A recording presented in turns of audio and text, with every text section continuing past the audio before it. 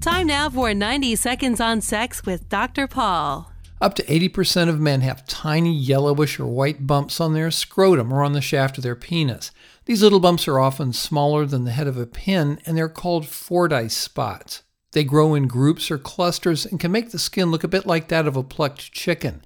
Now, Fordyce spots are caused when the sebaceous or oil-producing glands in the skin get clogged up.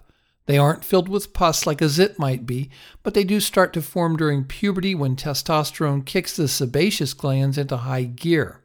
Fordyce spots are not contagious and they aren't caused by a sexually transmitted infection.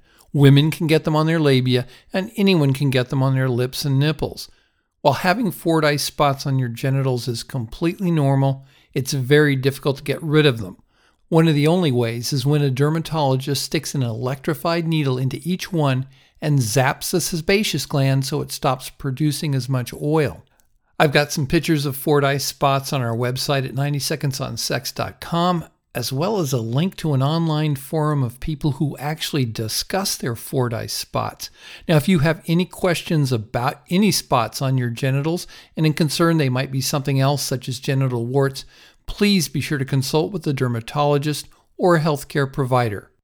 For more, visit 90secondsonsex.com.